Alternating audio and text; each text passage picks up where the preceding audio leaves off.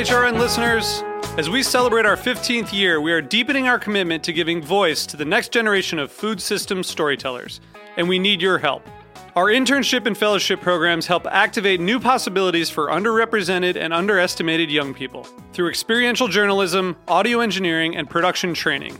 Through these unique programs, HRN helps food equity stewards build essential workforce readiness skills that expand their potential and foster economic mobility.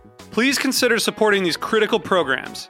And with a minimum donation, you can be entered to win a dinner for two at an amazing restaurant in one of 8 cities and tickets to a concert at a great venue in one of those cities. We have incredible partners across the country who have donated, as they also share our passion for helping to educate the next generation of food systems storytellers. Check out heritageradionetwork.org/15 to donate and enter to win today. That's heritageradionetwork.org/15 to donate and enter to win today. And make sure you donate before March 31st. Thank you. Today's program is brought to you by the Museum of Food and Drink, sparking curiosity about food with exhibits you can eat. For more information, visit mofad.org. You're listening to Heritage Radio Network. We're a member-supported food radio network broadcasting over 35 weekly shows live from Bushwick, Brooklyn. Join our hosts as they lead you through the world of craft brewing, behind the scenes of the restaurant industry, inside the battle over school food, and beyond. Find us at heritageradionetwork.org. Everyone talks about a restaurant's opening, but what about the takedown? We've got Chef Chris Jaekle on the line for our final episode on endings. It's Monday, April 3rd, and this is Love Bites Radio.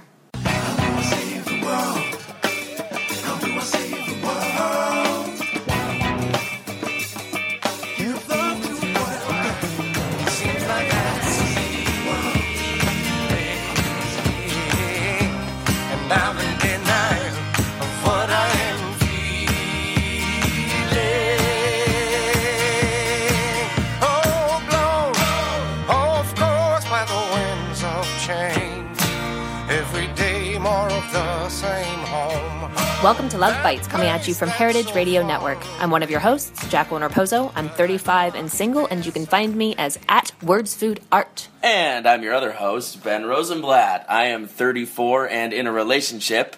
You can find me as @BenRoseNYC. I'm so glad you're here, It's Benjamin. so good to be here in your home. In my home. It was a lonely 2 weeks in my home recording these. Actually, all right, it wasn't lonely. I had the ladies of our chronic illness episodes in my ears joining me. But I'm glad that you are here. So we have one final weirdly recorded show for y'all out there. It's not that weird. Well, I just mean the sound level. David did help clean this one up a little bit for me so that I would not obsess on Adobe Audition quite as much this week as I have before. Don't kid I know, yourself. as soon as you leave, I'm cutting like a maniac. But so because for this episode I really wanted to get Chef Chris Jaekle on the line, and we just had some scheduling issues as far as getting us all bodily into the studio in Bushwick. So I got Chris on the phone, and I had a great conversation with him, and now Ben and I are going to listen through and chat about endings, because I met Chris a couple years ago while he had his restaurant Alanda, which is a Japanese-Italian hybrid in the East Village. Which is so fascinating. I know it is. Such a cool He's concept. fascinating, and he's just a lovely human being. And he also owns Uma Tamacaria, which is one of my favorite things in the entire world. If you've looked on my Instagram or Twitter feeds, you have seen how often I've eaten there, sometimes twice in one day when I've been downtown on the intersection of 14th Street and 7th Avenue. So I got Chris on the line to talk about closing Alanda in 2016. But Ben, why don't you give a formal introduction to him? I'd be honored to. Thank you. Chris Jaekle is the co-founder and executive chef of Uma Tamacaria, the nation's first fast casual style eatery featuring fresh, customer-designed tamaki, cone-shaped hand-roll sushi. Originally from Long Island, he worked at Tabla, 11 Madison Park, Mirimoto, and for the Altamarea Group, where as chef de cuisine at I Fiori, the restaurant was awarded a Michelin star, as well as a 3-star review from the New York Times. In 2013, he opened Alanda, heralded as one of New York City's 11 best restaurants of 2014 by Thrillist, and where he was named as Eater's New York City Chef of the Year. 2.5 years later, Alanda closed. That's the story we are going to hear today. So before we get to what encouraged you to close, Alonda, can you describe what was feeling right about the restaurant around the time you started thinking that you'd need to close? What was feeling good about the food and your clientele and your work as a chef? The restaurant worked for quite some time. I would say that what I was feeling the most good about was the message we were sending. Right, we were doing something that was, from my perspective, an educational perspective, something that wasn't really known to people or something that was not familiar. Right, we were doing this Italian and Japanese sort of combination. Now there's a couple of other people that are starting to explore it, but I don't think anyone was exploring it from an educational standpoint. And I was pretty proud of that, and I continue to be pretty proud of it. So I'd say that's what I was the most enthusiastic about. The other side of it was the critical acclaim was pretty strong. We got a great group of reviews, which was meaningful for my team and for me. I was very proud of what we had accomplished and the number of people that have come in and enjoyed the restaurant and continue to come in and enjoy the restaurant. And my team as a whole, openings are hard, and I certainly lost a few employees, but a great deal of retention. I think I was one of the only people that I had a conversation with after the first year that wasn't like, oh my God, I need cooks. I was in a position where I wasn't losing people, and that made me very proud. I went an entire year, I think, with only hiring one line cook, which is virtually unheard of in New York City. That's another one I'd say I'm very, very proud of.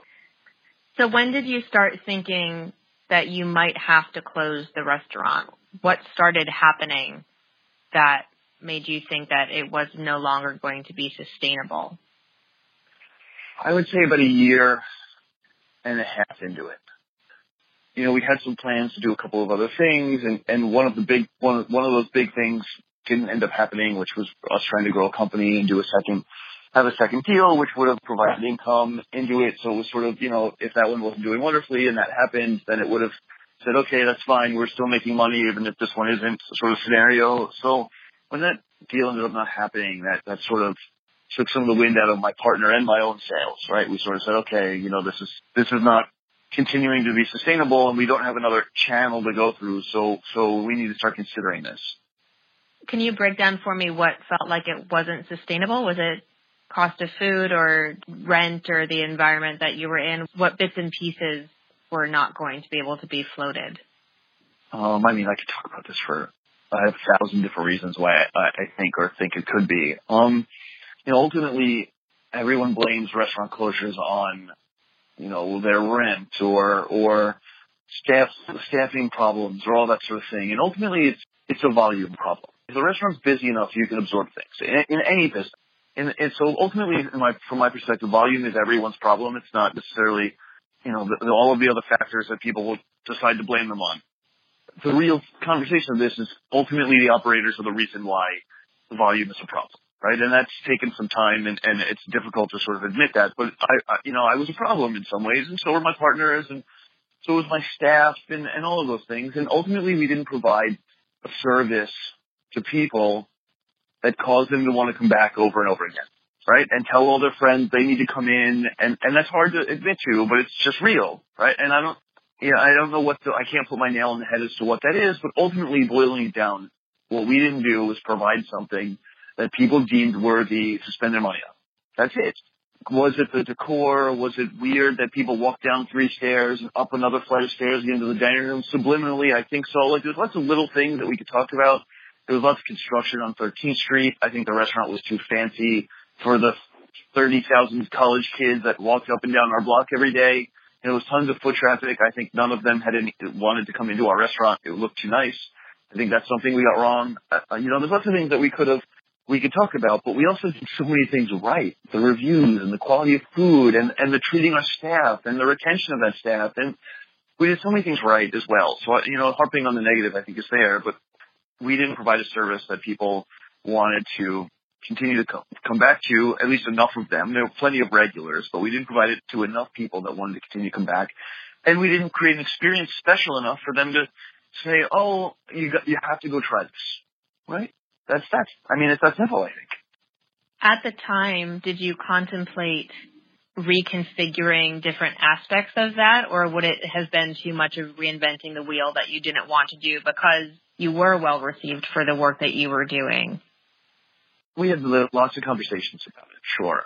What could we do in the bar? And, we tried certainly doing something more at a lower price point at lunchtime to sort of see if we could get all the students that were on the street in. We certainly tried. I don't want to imply that we didn't, but from my own stubbornness, I sort of dug my heels in regarding the Japanese-Italian thing, and that might have been a mistake. To get me to scrap that entirely was something that I was unwilling to do, at least in that building. So, we had lots of conversations. Do we go more Japanese? Do we go more Italian? Do we put banquettes in the downstairs? Do we change the seating? But ultimately, my partners and I couldn't come up with something that made us both happy. Ultimately, this turned into a portion of it was deciding that the relationship wasn't working also. The restaurant was not making money, clearly, right? But it was losing money, to be completely open. But we couldn't come up with something on both sides of the aisle that made us each happy, right? And that was the decision. We sort of said, okay, guys, your ideas aren't working for me, my ideas aren't working for you. It's time to stop giving this a try. Right? And that was a really, really hard and difficult decision. So can you describe to me what the process of closing the restaurant, from the literal taking apart of, the seating and the bar and the kitchen, to the letting go of your staff, to the knowledge that press and your clientele were going to hear about the closing, all of those little bits and pieces. What did that feel like to you as the chef and partner who had built this thing that you loved so much? What do you remember about that? Well, the last couple of months were easy, to be completely honest with you. And that was because I ultimately was the driver of this decision. I had made my choice. I went to them and sort of said, guys, I've decided that this is not something that's working for me or us. I mean, the process was not easy. I don't want to involve oh, sweet, this is going to be awesome. No more Alonda. That's not the case. But the 4 months leading up to that, I told my partners that it was the most difficult decision I've ever made in my life. I mean, more so than getting married, or more so than buying an apartment, or, it was just something that when you invest so much emotionally into it, it's hard. It's something that no one prepares you for how emotional, either positive or negative, putting everything on your shoulders is going to be. There were lots of highs and there were equally as many lows, and that's just sort of what it is. So specifically, I will say that the hardest part was figuring out a way to find homes for the people I cared about. That's the most important and the most difficult thing I think I can say is, looking at people at the restaurant slowing down and sort of saying, okay, so I don't have time for you. What can I do for you? What type of food do you like? Where can I help you end up? I sent someone to Gramercy Tavern. I sent 2 people to see Floyd at Pawala, and they both were there, and that was nice for me to be able to continue to help them, but it was hard for me to sit down with these people that I cared about. And then after I sort of started having those conversations, I then, had other conversations with people that I thought would help and had the desire to stay with me until the end, because I can't operate it by myself, obviously. So I think that was the hardest part of it all, was sitting down and having these open conversations with the people that look up to you and tell them that you're a failure. I mean, that's the harsh words, right? I don't consider myself to be a failure by any means, but those words and those thoughts go through your head, and sitting down and talking to these people that look up to you and respect you and telling them that it's all over was really, really hard. It was harder than any of the other things. We talked about my personal life and my health. Once you make the decision, you pick yourself up by the bootstraps and you move on. But talking to these people and opening up to them and having a conversation about what you could do for them and why it wasn't working and was the hardest part of it all. And I will say that I was lucky to be in a scenario where our purveyors got paid. We were smart enough business people to say, this isn't working. How much is in our coffer? Okay, we need to make this decision, so we're not screwing people over. So the rest of it wasn't really that hard. It was just the conversations with my staff that was the most painful. So Ben, one thing that catches me about that last question Chris answered was how even though he made the decision to close the restaurant, the conversations weren't easier necessarily because of it. How does that hit you? The only way I can frame it for myself, and the only experience I have of having similar conversations, is in relationships that I've had to end over the years. So you've ended the relationships. I mean, I've been in both cases. I've been the dumper and I've been the dumpy. But in the cases where I've been the dumper, similar to what Chris had mentioned, like, yeah, there is something that's a little bit emotionally more easy about it at the end because you're the one who made the decision. But the conversations are hard because, for me at least, I feel like a bad person and I feel like a villain to some degree. I feel like I'm the one who, we had this contract, we take care of each other and we do the things that are going to be, you know, I'm looking out for my partner's feelings and I'm supposed to treat them the way that I expect to be treated, etc. And then you kind of have to, at the end, break that contract and hurt them. And that is really hard, and it ultimately is you're the one who's making their life worse. Do you feel like more of a failure when you're the one who's made the decision and ended the relationship versus you're the one who's gotten dumped? Good question. Thank you. I tend to blame myself for everything, and so I think in either case, I kind of like, you know, am flagellating myself for it. I feel like if Vitor or David were here, they'd do a wah wah. Well, thank you for giving me it with your voice. Well, after the break, I'm going to put a little pressure on Chris to give more explanation as to how he felt and the word failure. So when we come back, you've got that to look forward to. Fantastic. I can't wait. It sounds like it's going to be very uplifting. But before we get to that, we're going to take a commercial break. We want to remind you that this is the last week you can support Robbie Gill's double vinyl album. You're hearing some sweet tunes from him today. So we are sending out a tweet right now, and there is more information about how to find him on our website, lovebitesradio.com. If you've been with us since the beginning, Robbie was our very first theme song, and we love him to death. So please check that out.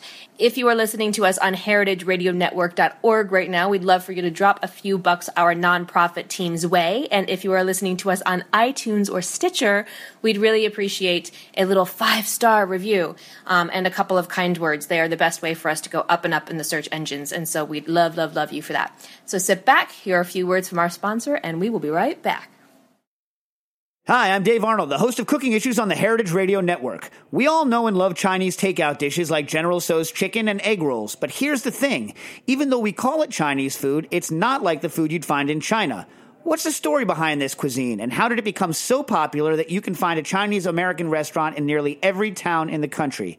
The answers may surprise you. Visit the Museum of Food and Drink in Brooklyn and see our newest exhibition, Chow, Making the Chinese-American Restaurant. Chow engages visitors with compelling accounts of how Chinese immigrants overcame racism and created Chinese-American cuisine. Discover the science behind the flavors of your favorite takeout dishes, feast on rotating tastings developed by the country's most talented Chinese-American chefs, and try your hand at writing your own fortune, which will be baked into actual cookies by a 1,500-pound fortune cooking machine. What better way to learn, connect, and eat? You can visit Chow at the Museum of Food and Drink on Fridays through Sundays from noon to 6. Tickets and more information can be found at mofad.org. So we are back with Chris Jaekle and an interview I recently did with him over the phone. Before we started recording, Chris and I talked about our health issues. He's had brain surgery in the past, and obviously I have a history with chronic illness. And so we discussed the idea of picking yourself back up and moving on after really shitty stuff happens to you medically. So I asked him what he does to get himself off the floor, hypothetically speaking, after a big failure, either in work or romantically. And here's where we picked back up in the conversation. In general, and I've seen this in my personal life, I think it was maybe a chapter in Stephen Colbert's book that was like, sometimes you need to face it, bad things happen to good people, right? And that's just what it is. So you have to look at it and you have to decide what you're going to do and how you're going to turn that into a positive.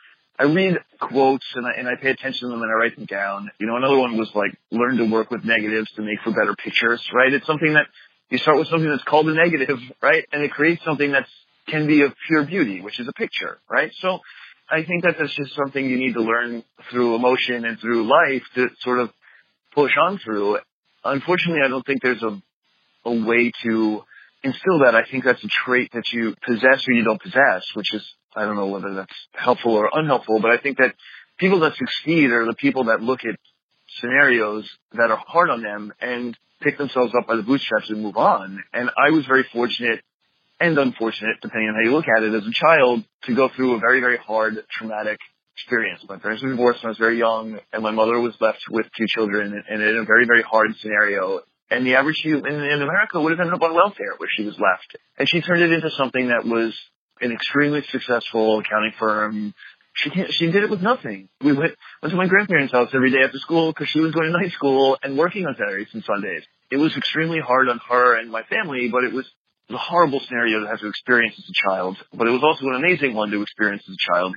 I was old enough to see it and witness what she was going through and how hard it was. And she's an amazing role model, and it's something that she'd need to look at and say, this is what I got.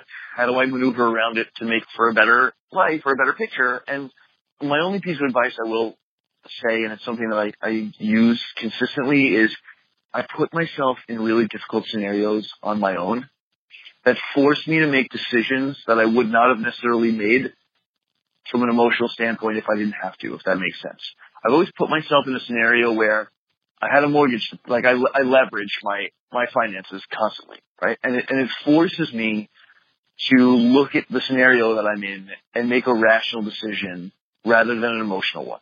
And that's something that I found has gotten me through it all. It's not through it all, obviously emotionally, that's not necessarily healthy for a lot of people, but for me it works. I do it, I say, okay, I took a mortgage out when I was 24 years old that was entirely larger than I should have.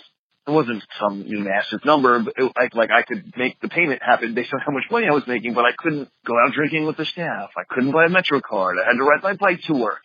I've always done that, where I put myself in a scenario where I said, okay, I have to make a decision based on where I put myself in my life, and that has allowed me and forced me to make better decisions, I think. Since our show is about relationships and why and how we love, and that crosses over into food and hospitality, what did the ending, since we're talking about endings in this series, what did ending closing Alonda, teach you about the best in people? That could be in your partner or staff or your clientele. What's maybe one thing that you remember that really made you feel comforted or proud in the relationships you were surrounded by while you were closing the restaurant? I think it would have to be how many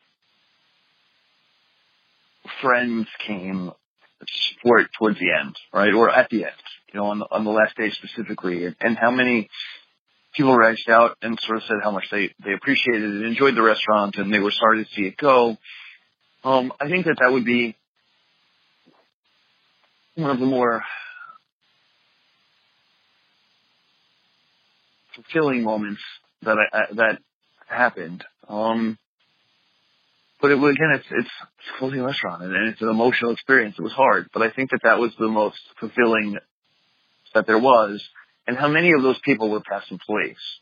Something that made me happy is how many past employees came back to see us on the last day, and how many past employees I consider to be friends at this point. It was never I've always made friends at the restaurants that I've worked in, right? But this was different in the sense that I was the boss, and that the fact that there's so many of them that I can still consider to be friends, which is really nice, and I can't say that I've worked for a lot of people that I have walked away from and said, I'm going to still talk to them as my supervisors anyway. And I don't know whether that's my own insecurities or my own sort of, the people that work under me or with me tend to like me. I shouldn't say that. They don't tend to like me more, but I tend to build deeper relationships with those people than the people that are above me, just by nature, from a humility standpoint for me. So I was very proud of how many people I continue to talk to and how many of them ask me for support and advice, moving on in their profession and their personal life. I think that's some of the most meaningful things about it. And the most meaningful thing about the end, I think, is how many of them still continue. The original general manager reached out to me yesterday asking if I could use him as a reference, and the answer was obviously yes, but still, it's how many people continue to reach out and ask for advice and consider me to be influential in their career. And, that's it. So, Benjamin, we've now done 6 episodes on endings. Oh, God. Are they over yet? Are we done with this topic? We're going to move to a slightly happier theme. So, speaking of happiness or moving away from endings, like, is there anything from the second half of Chris's interview or any takeaway from these 6 episodes that sort of is lingering with you right now? Well, yeah, I mean, I think what I took away from Chris here was that he talked about his ability to turn a negative into a positive. And I think that's a huge, huge tool and a big factor in being able to move forward in a productive way from any sort of ending. Where I actually disagree with Chris a little bit is that I don't think that ability is necessarily something that is just ingrained at birth and you either have it or you don't. Like, I think, people can listen to what Chris had to say and actually take that, and I think we can actually train our brains to kind of... Well, it's making a choice. It's just choosing to pick yourself back Absolutely. up. And that anybody choice can do that. Yes, and it can be a very difficult choice, and that choice can come easier to some people than it does to others. Yeah. But I think that we are capable of, teaching ourselves to make that choice. I think that's probably more of what he was saying, is just some of us are more inclined to just do that. Absolutely. Maybe than others. Yeah, I think that's the greatest takeaway, I think, from all of these series on endings. Like, thinking about Sari and the ladies discussing breakups because of chronic illness, thinking about the women from The Optimist's Guide to Divorce, thinking about Jen Glantz and turning in a creative project. I think in general with endings, it's about being brave and just moving on, because we don't really have a choice but to move on, right?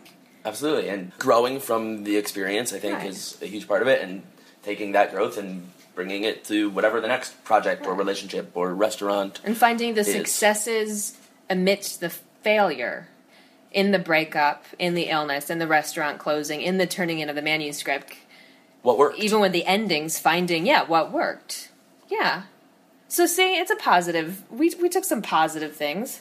Absolutely. From this, yeah. Absolutely. Well, yeah. I'm glad we did this. I'm glad we did this. Oh, Mitra's glad we did this, too. Yay. Well, down the line, we are going to do a series on new beginnings, but our next series is on moderation. On not going balls to the wall with something, but on moderation in life. Do you struggle with moderation, or are you good with moderation? I go back and forth. I think in some things I'm naturally a moderate person, but once I decide to do something, I go like no social media for 40 days. I can't just be I'm going to cut back on something. I cut it out. Yeah, I just decide to stop doing something and I do it. It's if I'm going to quit something, I quit it. I'm not I don't teeter out. And so our first 2 guests, first we have Sarah Robb O'Hagan. She is the CEO of Flywheel Sports, and she's got a book coming out. And then we're going to talk about moderating meat consumption, so not going vegetarian or vegan, but again, just pulling back. So we're going to do a couple shows in a row on, you know why I came up with it? Love moderately. You think so? It's Shakespeare. Shakespeare. It's the friar in Romeo and Juliet. Love moderately, long love doth so. Yeah. Too swiftly arrives, as tardy as too slow. True. Yeah. If you're running too fast, you stumble. So the person who is lust moderately is kind of what he means, I think. But I hear you. We will be back next week in the studio with Vitor and our guests. Thank you so much for joining us today and sticking with us these last few weeks as we've had these somewhat wonky recordings, I would say. I think they've gone pretty well, though, right? I think you are a better engineer than you give yourself credit for, Miss Jacqueline. I think it's because I don't moderate with the clipping of the Adobe Audition. Sure, you need some moderation techniques. I think I've spent far too many hours doing these. You have no idea. Anyway, so we're going to be back next week. Until then, once again, we are not ending with our Give Love by Josh Dion, but with some more tunes from Robbie Gill. Please support his double vinyl album, and we will be back next week right here at heritageradionetwork.org. I'll be picturing you when I wake to the morning sweet light. Though it hurts, I know it's true. I never did deserve you in the end. So Kathy, promise me when you find a good man, you won't look back and you'll start over again. Thanks for listening to Heritage Radio Network, food radio supported by you. For our freshest content and to hear about exclusive events, subscribe to our newsletter. Enter your email at the bottom of our website, heritageradionetwork.org. Connect with us on Facebook, Instagram, and Twitter at heritage_radio. Heritage Radio Network is a nonprofit organization driving conversations to make the world a better, fairer, more delicious place. And we couldn't do it without support from listeners like you. Want to be a part of the food world's most innovative community? Rate the shows you like, tell your friends, and please join our community by becoming a member. Just click on the beating heart at the top right of our homepage. Thanks for listening. Remember that it's you I adore. Kathy, please.